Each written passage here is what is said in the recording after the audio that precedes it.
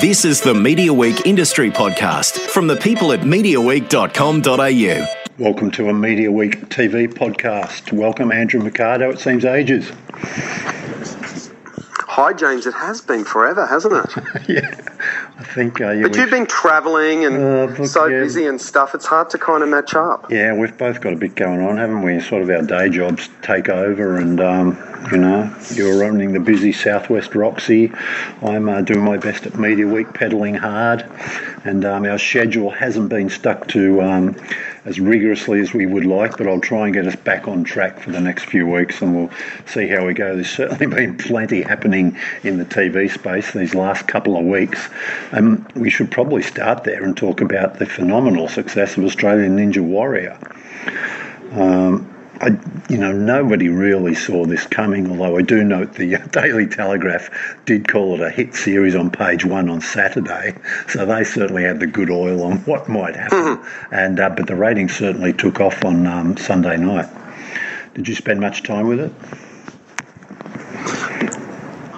I was in a pub on Sunday night when it was playing, and I was looking up above it and thinking, wow. But, when you think about it, the ratings actually aren't all that surprising. I always thought it was going to do well, but I don't think any of us realised how well it was going to do. No. Because when you think about it, it's been a while since we've had a show like this. And I said from day one that if the kids got on board with this format, it would be a huge hit. And that is what's happened.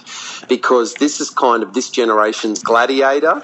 And before that, it was It's a Knockout. And these type of family-friendly shows where mum and dad and all the kids get into it and watch it, it's something that used to happen in TV all the time but is now the rarity. The reality show that everybody can watch together. And but I think the fact that it's actually held such phenomenal ratings figures 3 nights in a row, to me, the big thing about this is, how much I go off my brain about the fact that we start the ratings year and literally a few weeks later they're breaking for Easter non-ratings period. Yes. And it does my head in. And I really think that launching this show in the middle of the June-July school holidays, when families actually had the time to sit down and watch TV together and look at the result. Yeah, no, it is pretty incredible. I mean, and we do have short memories, though, I guess. I mean, it's not totally unheard of, this show, this sort of success. Even this year, My Kitchen Rules had a number of 1.6s, 1.4s, and of course they had a lot more episodes. So, but I think this is special because it's something different, isn't it? It's not your standard reality fare. It's a competitive thing. It's much more embraces maybe wider demos, and it's exciting because it could lead to new things. And it's always good to see a program that really can have the ability to lift the platform right across, because other networks will be looking at this and think, well, what does that mean for our schedule? What might we be able to introduce now that might attract similar audiences? Exactly right. And, you just have to look at history to know that Gladiators had huge ratings like this back in the day too. You have to look at some of these formats on TV that haven't been around for a while that you can bring back and supercharge them and possibly get the same sort of result. Yeah, it's interesting. I don't know how many of those are actually out there, but that there is a lesson in this. Yeah, it's interesting that Nine took, and they've talked about the risk involved. It would have been a considerable spend, because you look at the production values and they're pretty good, aren't they? I mean, the obstacle course looks pretty amazing. It's well lit. It's in a dramatic spot there on, I think they use Cockatoo Island, in the middle of Sydney Harbour there. And to schedule it 3 nights a week, they could have gone to the option of just going, maybe Sunday night over those 9 weeks. But they thought, no, we'll see how it will go being stripped. Look, I was surprised that Nine decided to strip it 3 nights a week. I actually thought that's where they might come undone. So well done for them for being brave. But I do think that the school holidays has really helped them with this, because families have been out of their regular routine. Kids have been allowed to stay up later. And I think that's really helped keep those ratings so strong. But for that to be so huge 3 nights running and not lose any viewers, wow, what a great result. Yeah, it is. It's fantastic. It creates a few more secondary problems for Nine, if you like. I mean, they look at this and go, gee, what can we possibly do next year with it?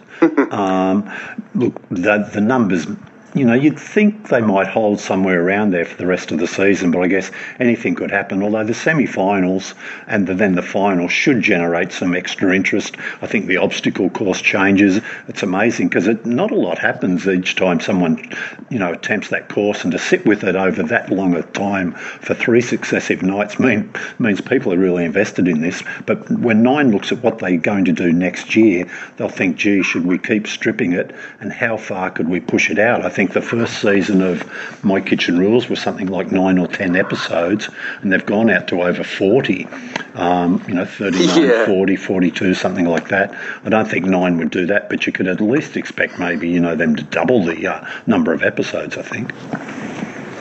Yeah, you would think so, wouldn't you? Yeah. And imagine if you were to, it's so great that they've got another strong reality format to go with. It really is. Yeah, for sure. While the other networks have no doubt grumbling because it's really impacted on them, the 3 nights the Ninja Warrior's been on, the upside for them is to go, oh, wow, if we can find a show, you know, there's still these massive audiences out there. They've been trying to, you know, changing their schedules to sort of throw different things up against it.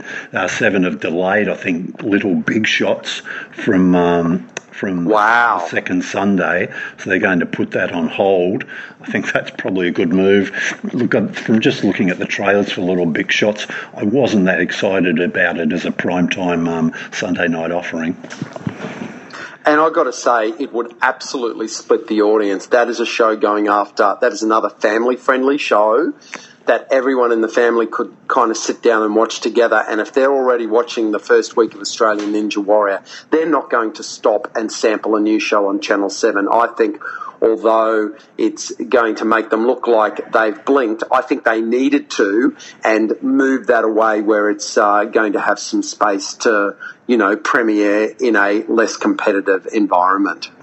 Yeah, look, programming sort of focusing on kids and targeting kids and families hasn't been terribly successful. You think of Australian Spelling Bee, never really set the world on fire. Correct. And similarly, Junior MasterChef started with a bit of blaze of some good figures. It dropped off pretty quickly, and I don't think it ever came back for a second season. And if you remember, that new version of Young Talent Time tanked as well. Yes, correct. Yeah, it did, didn't it? 10 gave that a spin a few years ago. On the third night of Ninja Warrior, 7 moved Behave Yourself into the slot. Didn't launch very well last week. It didn't do really great last night. Look, I've tried to watch a bit of that, but it just doesn't do it for me, I'm afraid, that show. Have you spent much time with it? I watched the first episode from beginning to end and didn't laugh once, James. Not once. It's a really weak format. To me, it just felt like the same old thing, but with less laughs. The same predictable celebrities. Darren McMullen, who seems to be hosting one flop after another, basically, after walking away from The Voice. Absolutely full of himself, but doesn't have the product to back himself up.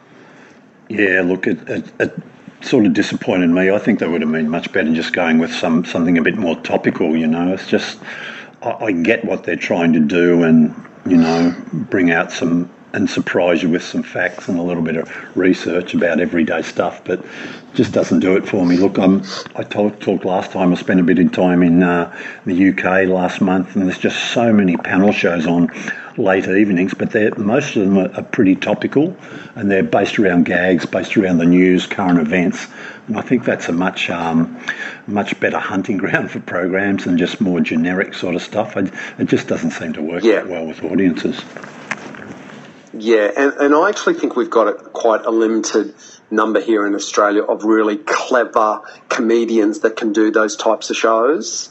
And, you know, a lot of people on Twitter were sort of saying that Seven were trying to do Have You Been Paying Attention, and it wasn't working, you know, and I kind of agree with that. To me, it did feel like, but Seven do this sort of thing all the time. Seven's littered with panel shows like this that haven't worked over the years. They always give it a good shot, but they never quite seem to nail it. You know, they have had a few. It'd be a pretty long list, I guess, wouldn't it, if you trawled through some of the experiments they've gone for. I guess the good thing is they keep on trying. You know, they go with stuff. Well, when you're number one, you can do that, can't you? Yeah, for sure. Yeah. Another show that was put up against towards the end of Ninja Warrior episode 3 last night was the second episode of Yummy Mummy. Well, actually, it was the third episode. I think we got the first 2 on Sunday night, and it would have probably been episode 3. Now, you've been pretty harsh on this program, as have a few other people, but I actually sat down and watched that first episode, and I think I'll put my hand up in its favour. I thought it was well made. I thought they'd found some good characters, the pregnant women, but I've got to agree the storyline they were pursuing was really just wasn't compelling at all. No, I mean, it was, and I think the funniest thing of TV Tonight's review of it was when he gave it half a star out of 5. He gave it half a star out of 5 for the production values because the crew had obviously worked hard on making it look good. Sure. I just found the concept that, you know, that a woman in Adelaide would approach 3 total strangers on Instagram and invite them to her baby shower in Adelaide. It was ridiculous. And then you see those 3 yummy mummies from Melbourne coming over who have an Instagram account, walking through Adelaide Airport that looked empty. I was actually watching it and watching what people were saying on Twitter, and everyone was like going, hello, when is Adelaide Airport ever empty like that? So there wasn't one single aspect of that show that was ringing true, and it just felt so forced. And I'm not even convinced that those Yum Mums from Melbourne are actually friends. I think the whole thing is a giant con, throwing people together, finding 4 pregnant women, and then creating a storyline around them that is just completely unbelievable. But I understand why they did it, James. I mean, that's basically how they make the Real Housewives, isn't it? Sure, yeah. But at least the storylines are a bit more, attractive, aren't they? They sort of get you in, and just that whole Adelaide thing, and the place where they're having the baby shower seemed miles out of town. It was just, the whole thing just seems so, I don't know. I mean, none of those shows you really, you invest in them because of it's showing you real life, and you like looking at them because it's some sort of escape or some amazing stuff. But it was just so far-fetched as just to think, just completely implausible, I thought. But nothing has made me laugh harder on television this year than the mother, that grandmother who was dressed in yellow, and her and her daughter were looking at pictures on Instagram because the whole show was about getting inspiration and making friends off Instagram. It should have been called Instagram. Yeah. And they're looking at ideas for baby showers, and one of the themes was yellow, and the grandmother, dressed in a yellow dress, said, oh, you can't have a yellow theme party. Everyone would look like chooks. And I'm thinking, you're wearing a yellow dress. And, it passed unnoticed. I would have thought that would have been exactly a moment that you would have said to those actors, hello, somebody needs to mention the fact that you're actually wearing a yellow dress and talking about being a chook. But they didn't. It just slid past. I fell off the couch laughing at that. It was just not a very clever or well-made show for me. Yeah. Look, another program that launched last week and didn't perform perhaps as well as the network would have liked, and I think you share I think you were looking forward to it, but tell us what you thought of Common Sense. Oh, I didn't like it, James. I was so disappointed. I don't like the casting. I feel like they were looking for deliberately outrageous people this time around.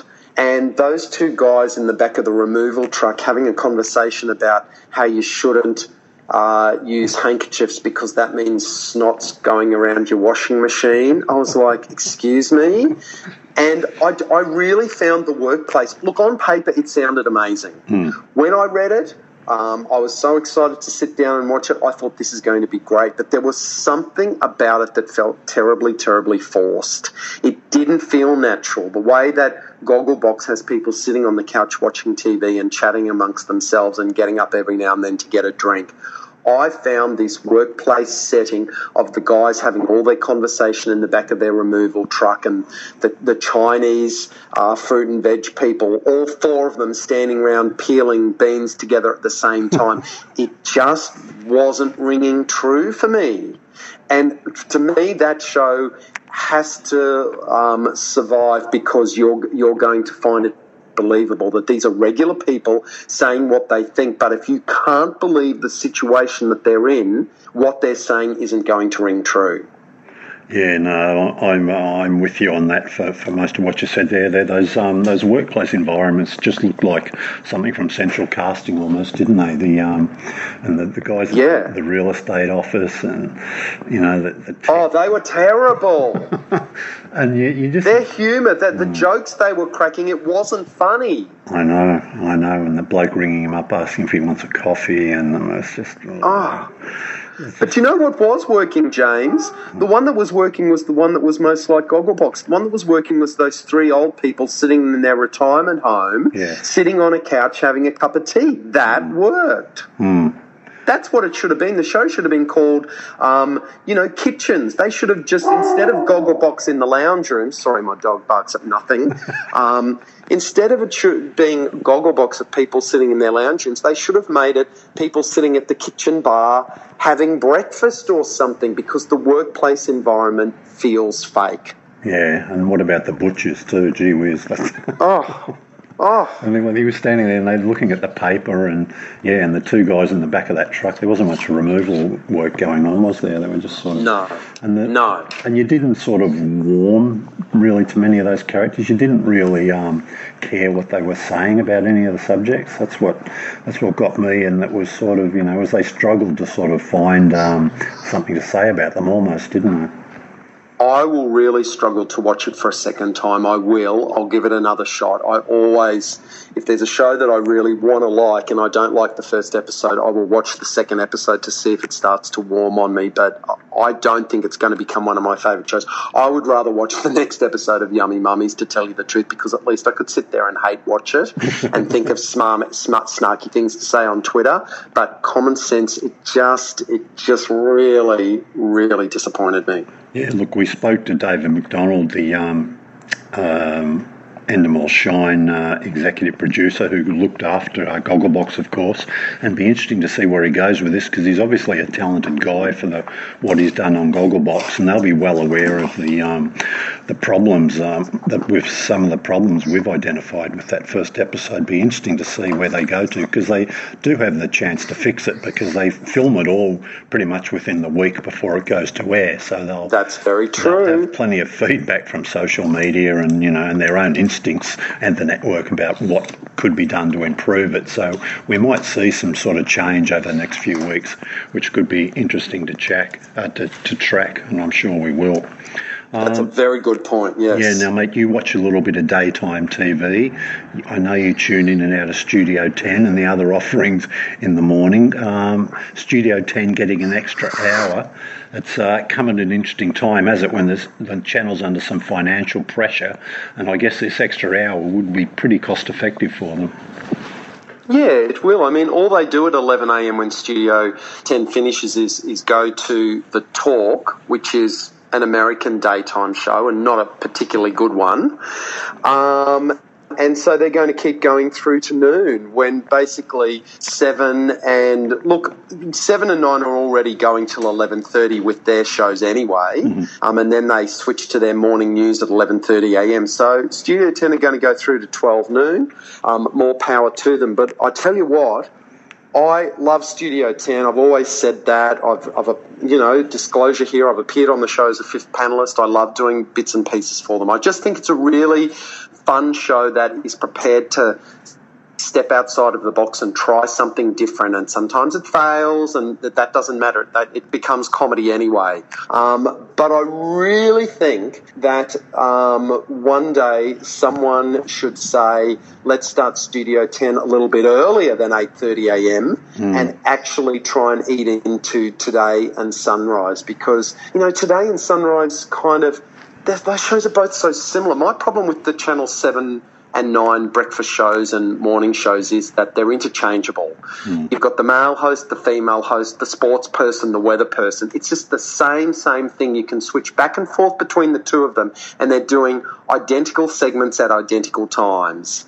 Whereas whenever you go to Studio 10, they're doing something that is unpredictable. And I think that given Channel 10 have tried and failed with 2 breakfast shows, what I'd be doing is I'd be actually starting Studio 10 earlier and trying to go head-to-head with those breakfast shows.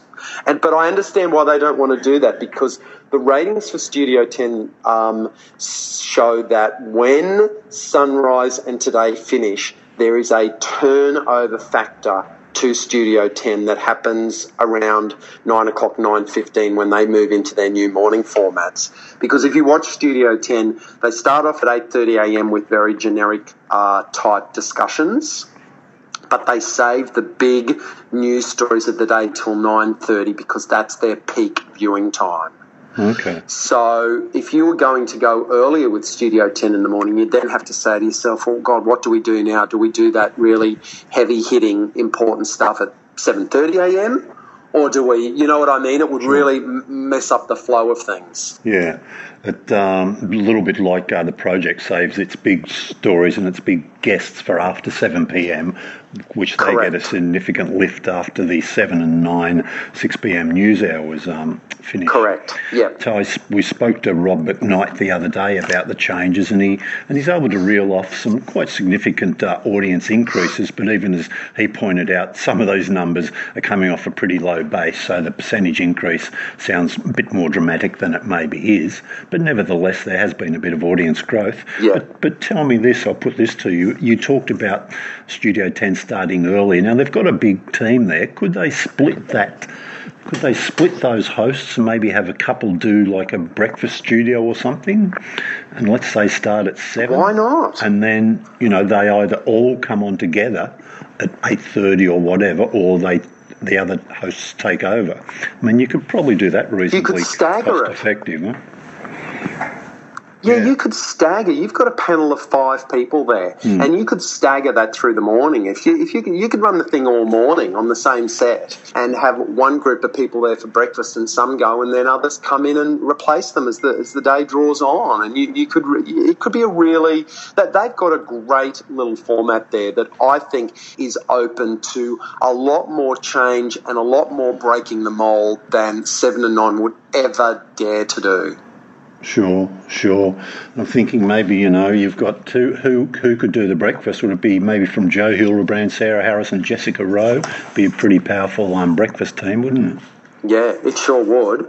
And then you let Denise and Ita, that might prefer the sleep in, let them sort of come in a little bit later in the day. Yeah, then maybe the breakfast hosts take turns at staying with them on different days or however you work it, or they all just stay on together. You could probably get away with a 7 o'clock start maybe, because I'm not sure how big those breakfast audiences are until you get into that 6 to 7 hour, and they certainly take off after 7 a.m. each day. Yeah, seriously, who gets out of bed at 5:30 a.m. in the morning to watch Sunrise and Today? It's like I'm sure what's their peak viewing time? It's between 7 and 7:30, isn't it? That's when they seem to have their important stories. Yeah. 7 to 8 o'clock. Sure. Look, we'll stay with Channel 10. We're getting towards the end of our MasterChef. I think finals week is about to be honest. The numbers have been knocked around a little bit recently by Ninja Warrior, of course. It just doesn't quite seem the buzz about MasterChef this year as there has been in previous years. But I think we'll probably see some pretty good numbers in its finals week. But something I've noticed as MasterChef gets near the end of its run, the promos for the Bachelor start getting a little bit heavier. And and you're very interested also in The Bachelorette this year, aren't you, Andrew? Well, I did notice in the Sunday Telegraph last week they covered the making of the Bachelorette promo, because that's what passes for news these days. But look, I did have to, my eyebrows were raised at a comment from Sophie Monk as she was filming this promo in Double Bay, because she actually said, this is not a reality show, it's real life. Now, look, Sophie Monk is either the greatest satirist in this country or she's a complete dill. Who is honestly going to believe that? She's filming The Bachelorette. This is not a reality show, it's real life. Give me a break.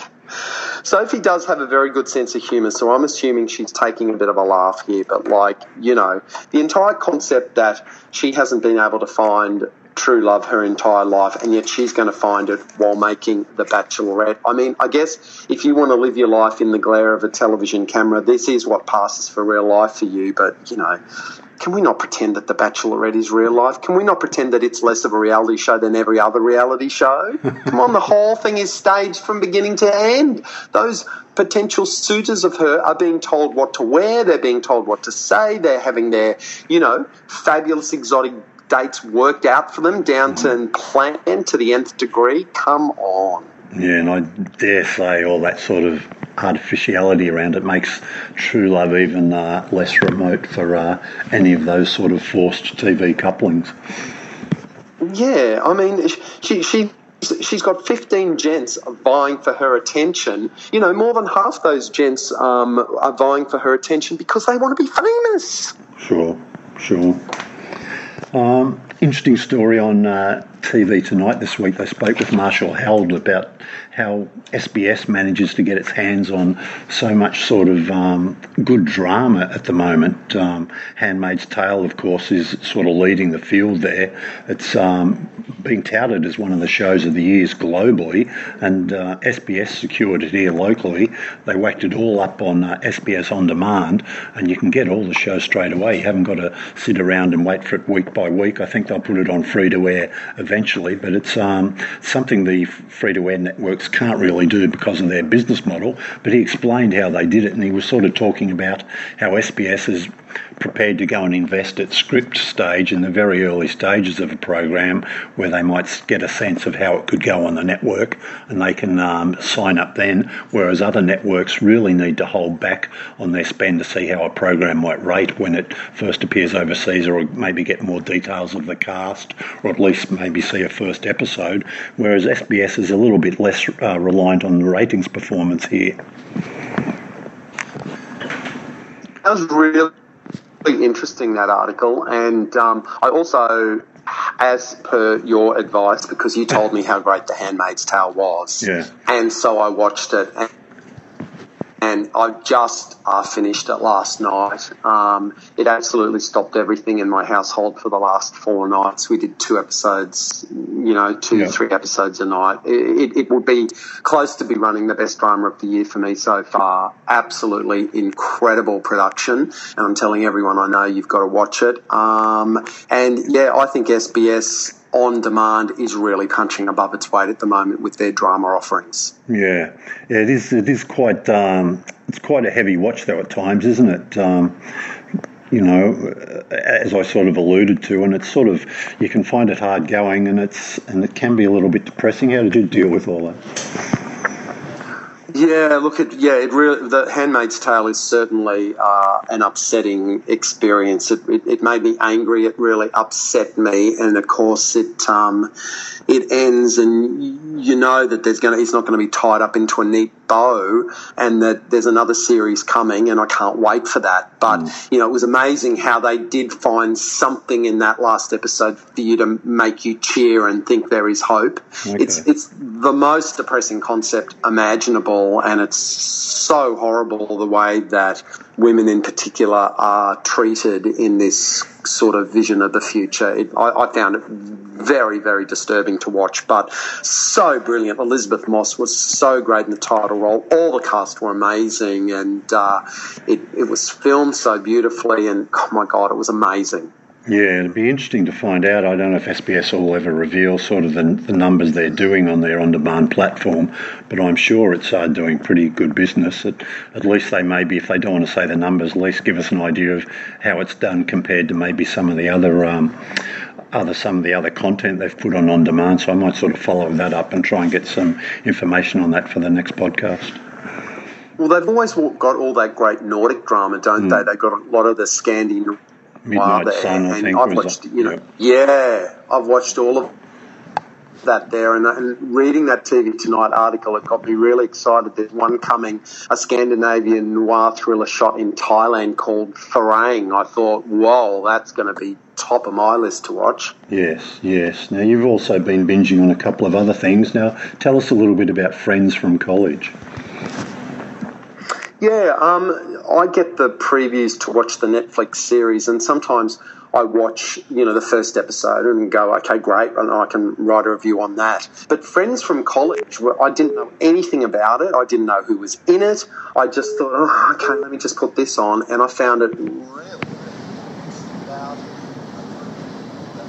went to college together, and now it's 20 years later, and they're all sort of still around New York, and they're kind of each other's lives. But the kind of event that's kind of running through the show to provide it with its drama is that two of them are having this secret love affair, and it's been going on since college, and even though both of them now have other partners, they can't seem to break off this affair that they've been having, most of their adult lives.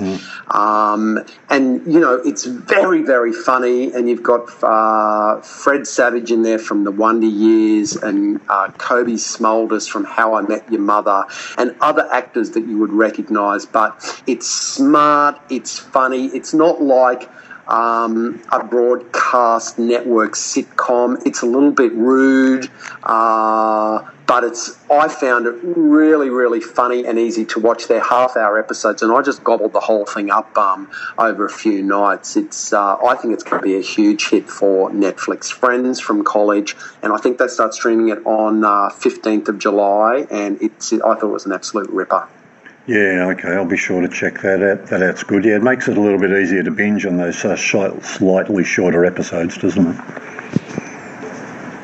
And there's so much drama around at the moment. Yeah. Something that is actually funny and is doing sight gags and a little bit blue and, fast, sort of New York snappy comedy. I just found it really, really easy and fun to watch. Yeah, look, another 30-minute show, which is recently new to the Netflix platform, is Glow, a story about the glorious ladies of wrestling, and a TV series they try and create around this team of women they recruit. I've watched a couple of them. Have you seen any of that yet? No, you know what, James? A lot of people are talking about this. A lot of people are liking this and telling me to watch it. And I keep saying to all of them, I can't think of anything I want to watch less. I've got no interest in women's wrestling. And I've always got too much TV to watch, and I just keep saying to them, I don't really want to watch it, but gee, it's got its fans. Well, I know it has. That's what got me into it, some of the glowing reviews I'd read, but I've got to say I'm a little bit disappointed, It was very low budget, and that gave it a bit of a nice indie feel, but gee whiz, not much happens in a lot of those early episodes. I skipped forward to watch a couple of something near the end, and it does have a nice ending, and it might be worth staying with it, but it's not, I don't know, I just didn't get me in. It's interesting though, Mark Maron, the guy who's famous for his podcasting these days, plays a central character, and he's sort of the promoter that gets all the girls together. He does a really good job. People might remember him he did a guest appearance in a few episodes of Roadies, which was on Stan a couple of years ago. You loved that show, didn't you? Yeah, I was a big fan. And I only realised today when I was just double-checking on him that he also had a role in Almost Famous, another Cameron Crowe project, and one of my most favourite movies ever. He played the angry promoter in that, so it's given me another reason to go back and watch Almost Famous again and make sure I take a bit more notice of his role in that. But yeah, Glow, look, look, not so sure on that one. Something I did like, and again, this has gone against. I'm going against the trend here. Was Gypsy, the Naomi Watts series, which is up on Netflix as well. She plays a what do you call it? A therapist, if you like, called Jean Holloway, who and she's married in the series to Billy Crudup. And again, there's another Almost Famous connection here. Almost Famous, He was the troubled rock star Russell Hammond in Almost Famous, but they're a married couple. But Naomi sort of starts falling for one of the people she sees her patients. Very unprofessional for her. And that's just how that unfolds. Now, a lot of people have been giving this a bit of a hard time. I've been quite into it. I get it how some people think maybe Naomi Watts is not, is not great in it, and that her role is just not deep enough and not explained well enough. But I quite like it. It's a bit of a light watch, but it's just, look, I haven't got too far into it. I'm about 3 episodes in, but I'm finding it pretty enjoyable. Look, we watched the first episode and both liked it. Just have never had time to go back and watch the next one. But it's there sitting for us waiting to watch, and I'm definitely going to go back and keep doing it because it was an interesting concept that she as a therapist getting insights into her clients' lives was then using that information to go behind their back, investigate their backstory, find out things about the person, and then go back and deliver them that information firsthand that made her look like a better therapist. I mean, it was like, whoa, woman, you've got no ethics whatsoever.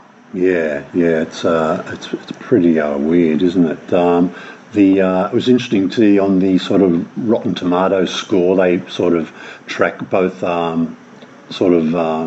critics' votings and then the general audience, and on their score for Gypsy was that I think it was about 25% of critics were sort of giving it a thumbs up, but it had a pretty high score when it comes to the audience, around about the 85%. So at least wow, I'm shared by some of them, and I think, well, it's actually her. She gets it's not actually someone. It's not a patient she gets a fascination with, is it? I think it's the ex-girlfriend of one of her patients she gets a fascination with, and she finds out a lot of interesting stuff about her girlfriend or potential girlfriend from that patient. But it's you can just imagine where the series could go. So I certainly want to follow up and see what happens. But it made me wonder, and I threw this out to you the other day.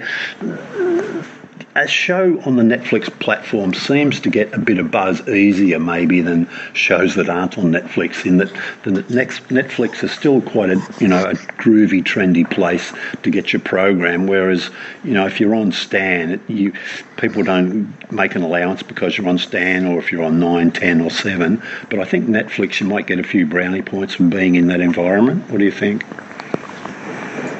I think so. I've never ever been able to explain the Netflix phenomenon that they did absolutely no promotion or advertising, and somehow they made themselves this incredible streaming company in the US that kids in Australia wanted to be a part of. I mean, before they launched here in Australia, everybody knew what Netflix was. It's absolutely incredible to think that that was all achieved by them basically doing nothing but making a couple of shows that suddenly seem to work.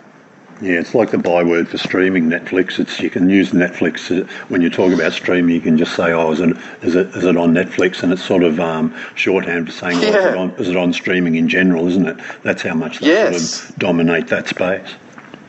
Yeah, I mean, Foxtel would have killed to have, had that sort of marketability. When, they always used to get so upset that people used the word pay TV. Yeah. They wanted people to say Foxtel, but people were saying pay TV, and they were saying, no, we're subscription TV, we're cable TV.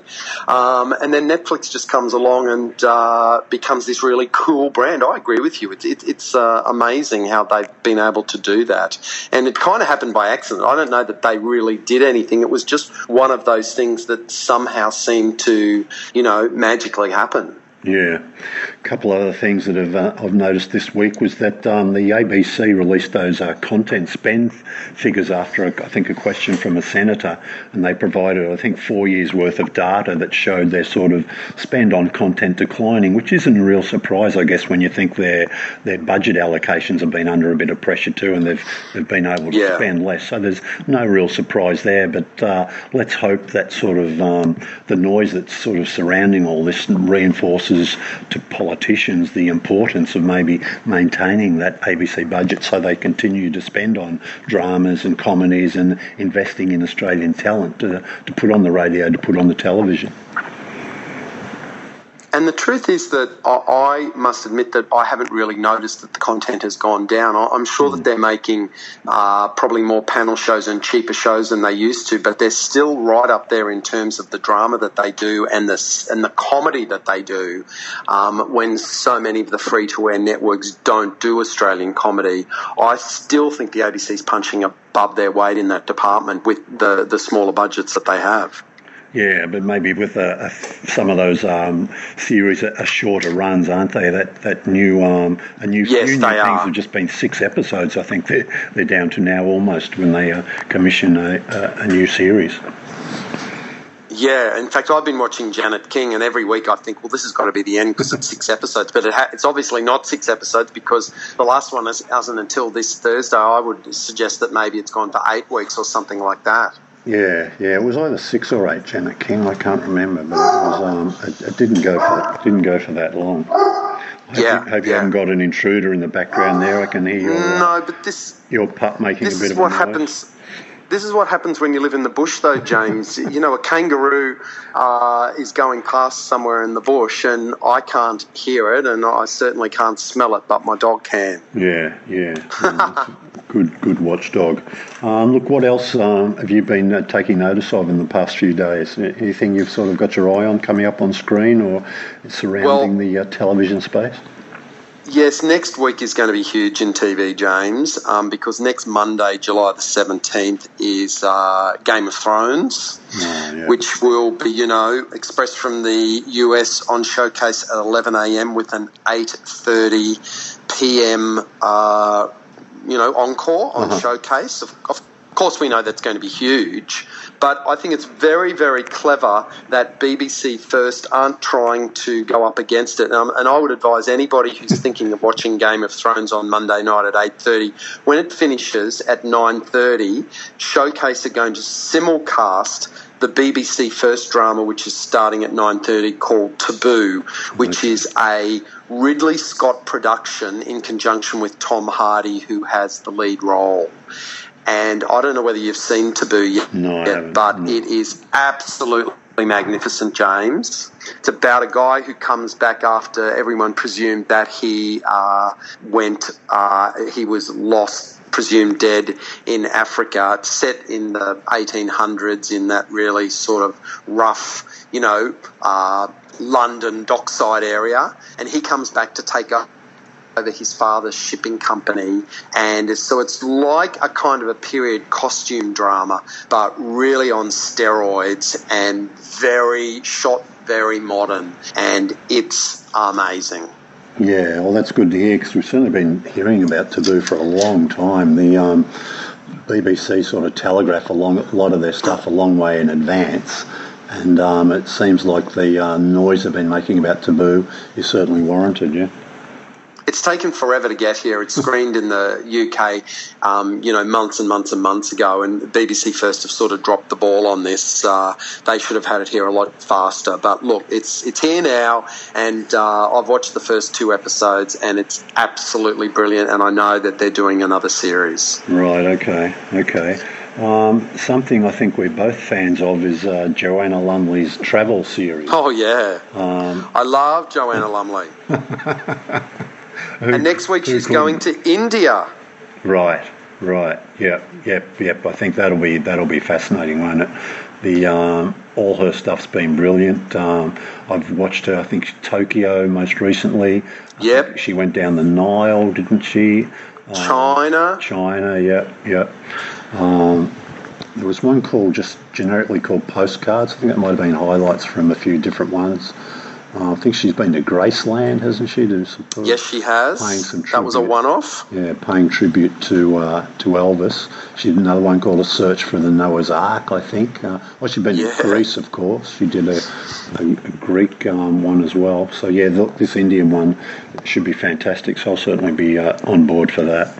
So that's Tuesday night on the ABC, and it's 3 parts. And in particular, one of the movies that I've been screening recently, which has been getting huge crowds week after work, which suggests to me that the word of mouth is quite incredible, is Viceroy's House, which was about the split is about the splitting of India in 1947 after the empire decides to hand it back to its people, and the machinations that the British government is doing behind the scenes to split India into India and Pakistan.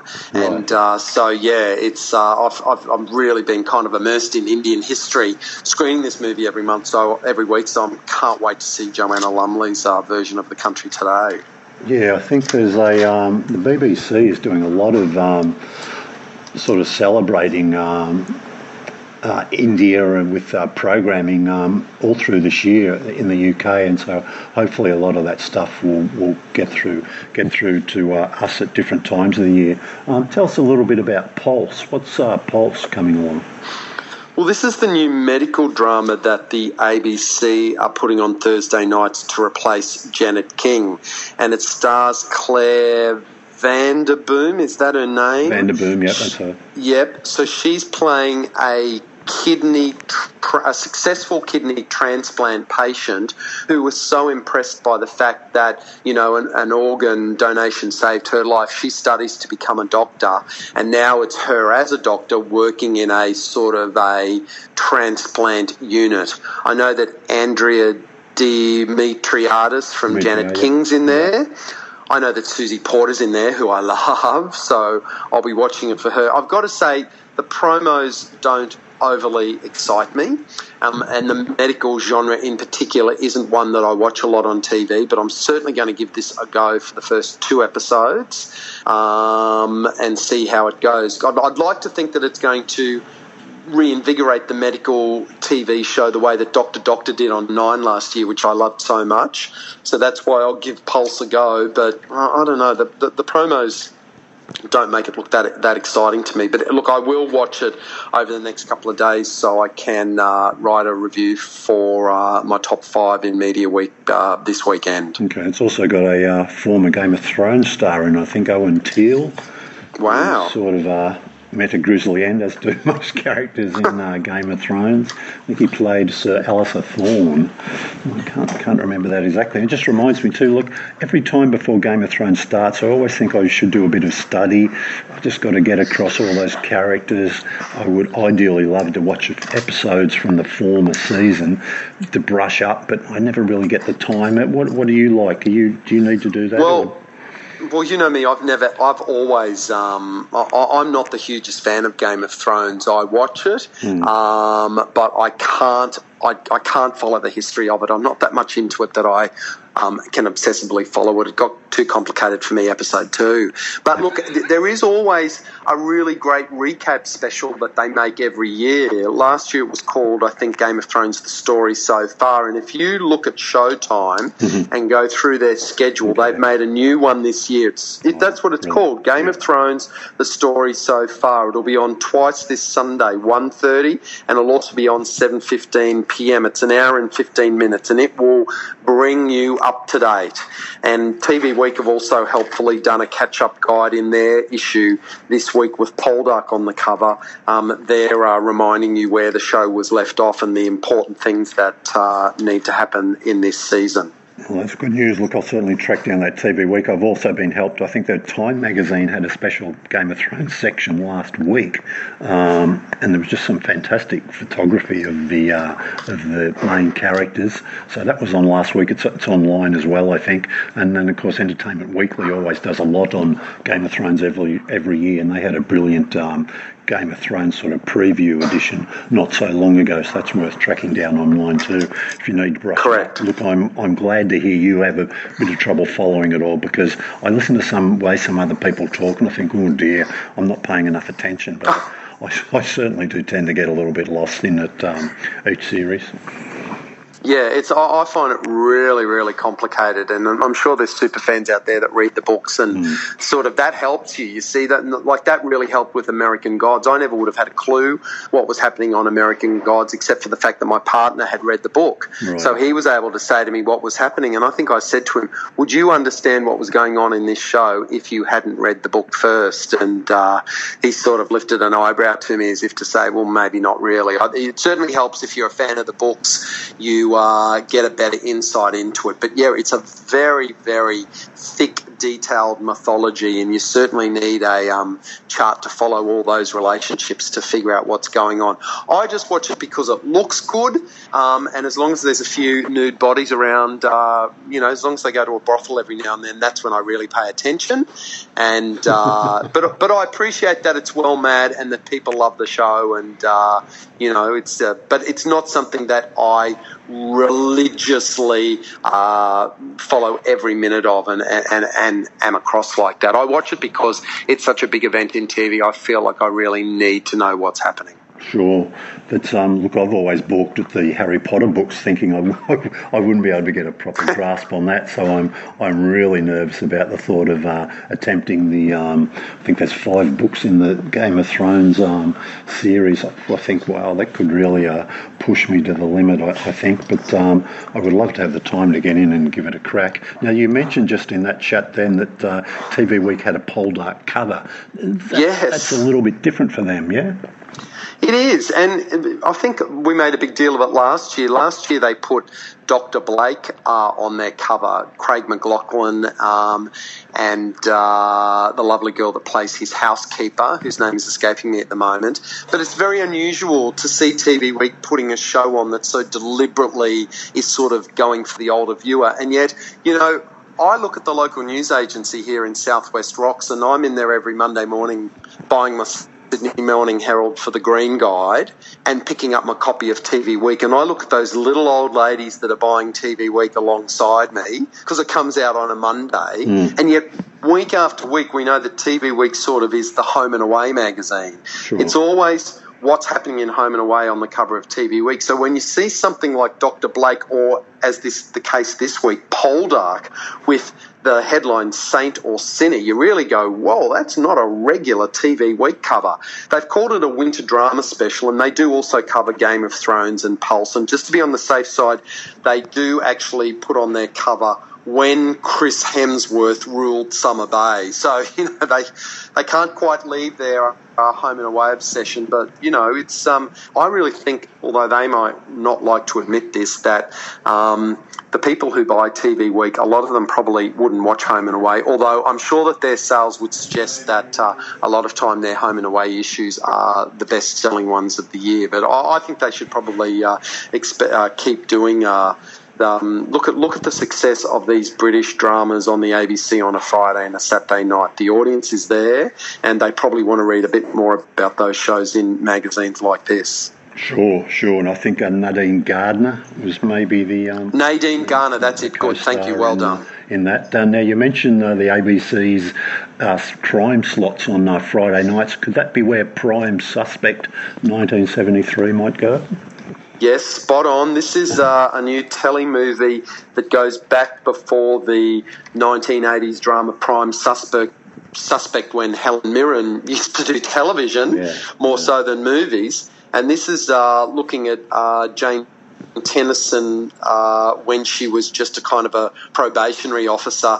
And in fact, this telly movie, Prime Suspect 1973, is about the first ever murder investigation that she got involved in. So look, I'll be checking that out. The British critics didn't jump up and down with joy about this. They didn't think it was fantastic. In fact, I think they're kind of a little bit disappointed that, of course, if you're going to do a story about a female cop in the 70s, she's going to be copping a fair bit of sexism at work. Yeah. And, they kind of found that, some of them sort of went, really, do we need to see this? But look, it's a great character, and it's an interesting idea. I'll certainly be checking it out to see how good it really really is. And you said telemovie, but I think there's 6 eps, isn't there, in there? Oh, is it 6 eps? I could be... Yeah, you're right. It's only on for 50 minutes. It is a series. Yes, spot on. Yeah. So you're right. I'm sure there's still a lot of Prime Suspect fans around that'll do well for them. Utopia's back any day too for the ABC. Probably one of their most successful comedies of the last decade, I would have thought.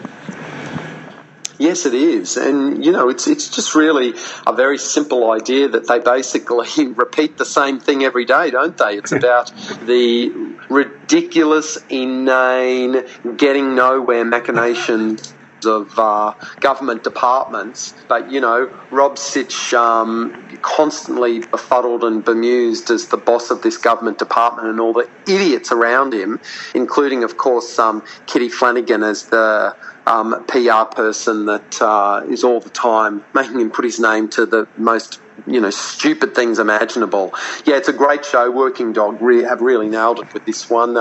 It was a great idea, and the audience has been there. This is season 3, and it replaces Ronnie Cheng International Student Wednesday nights at 9 p.m. on the ABC. Yeah, I sometimes see it as a bit of a metaphor, maybe for life in general, though, the Utopia, you know, not that I'm saying everything's as ridiculous and mundane, but you do go through a lot of repetitive stuff in life, don't you? And sometimes you get all worked up and excited about certain things that in retrospect you go, wow, did I really ever care about that much, or things like that? So yeah, it is. There are lots of sides to it. Now there's some new Suits coming as well. Yeah, I think the new Suits is actually starting this week. I think it's starting Thursday night on Universal, but because they're doing an article about it next week, I might have had my dates confused there. But certainly there's a lot of interest around Suits at the moment. I actually heard on the news last night that Prince Harry could be on the verge of proposing to Meghan Markle, who I certainly had never heard of before until when tabloids started talking about her as being Prince Harry's girlfriend. And then I saw the clips, because I've never been a Suits watcher, although many people have said to me they love this show, they're obsessed with this show. So I know that there's a lot of people very excited that it's back.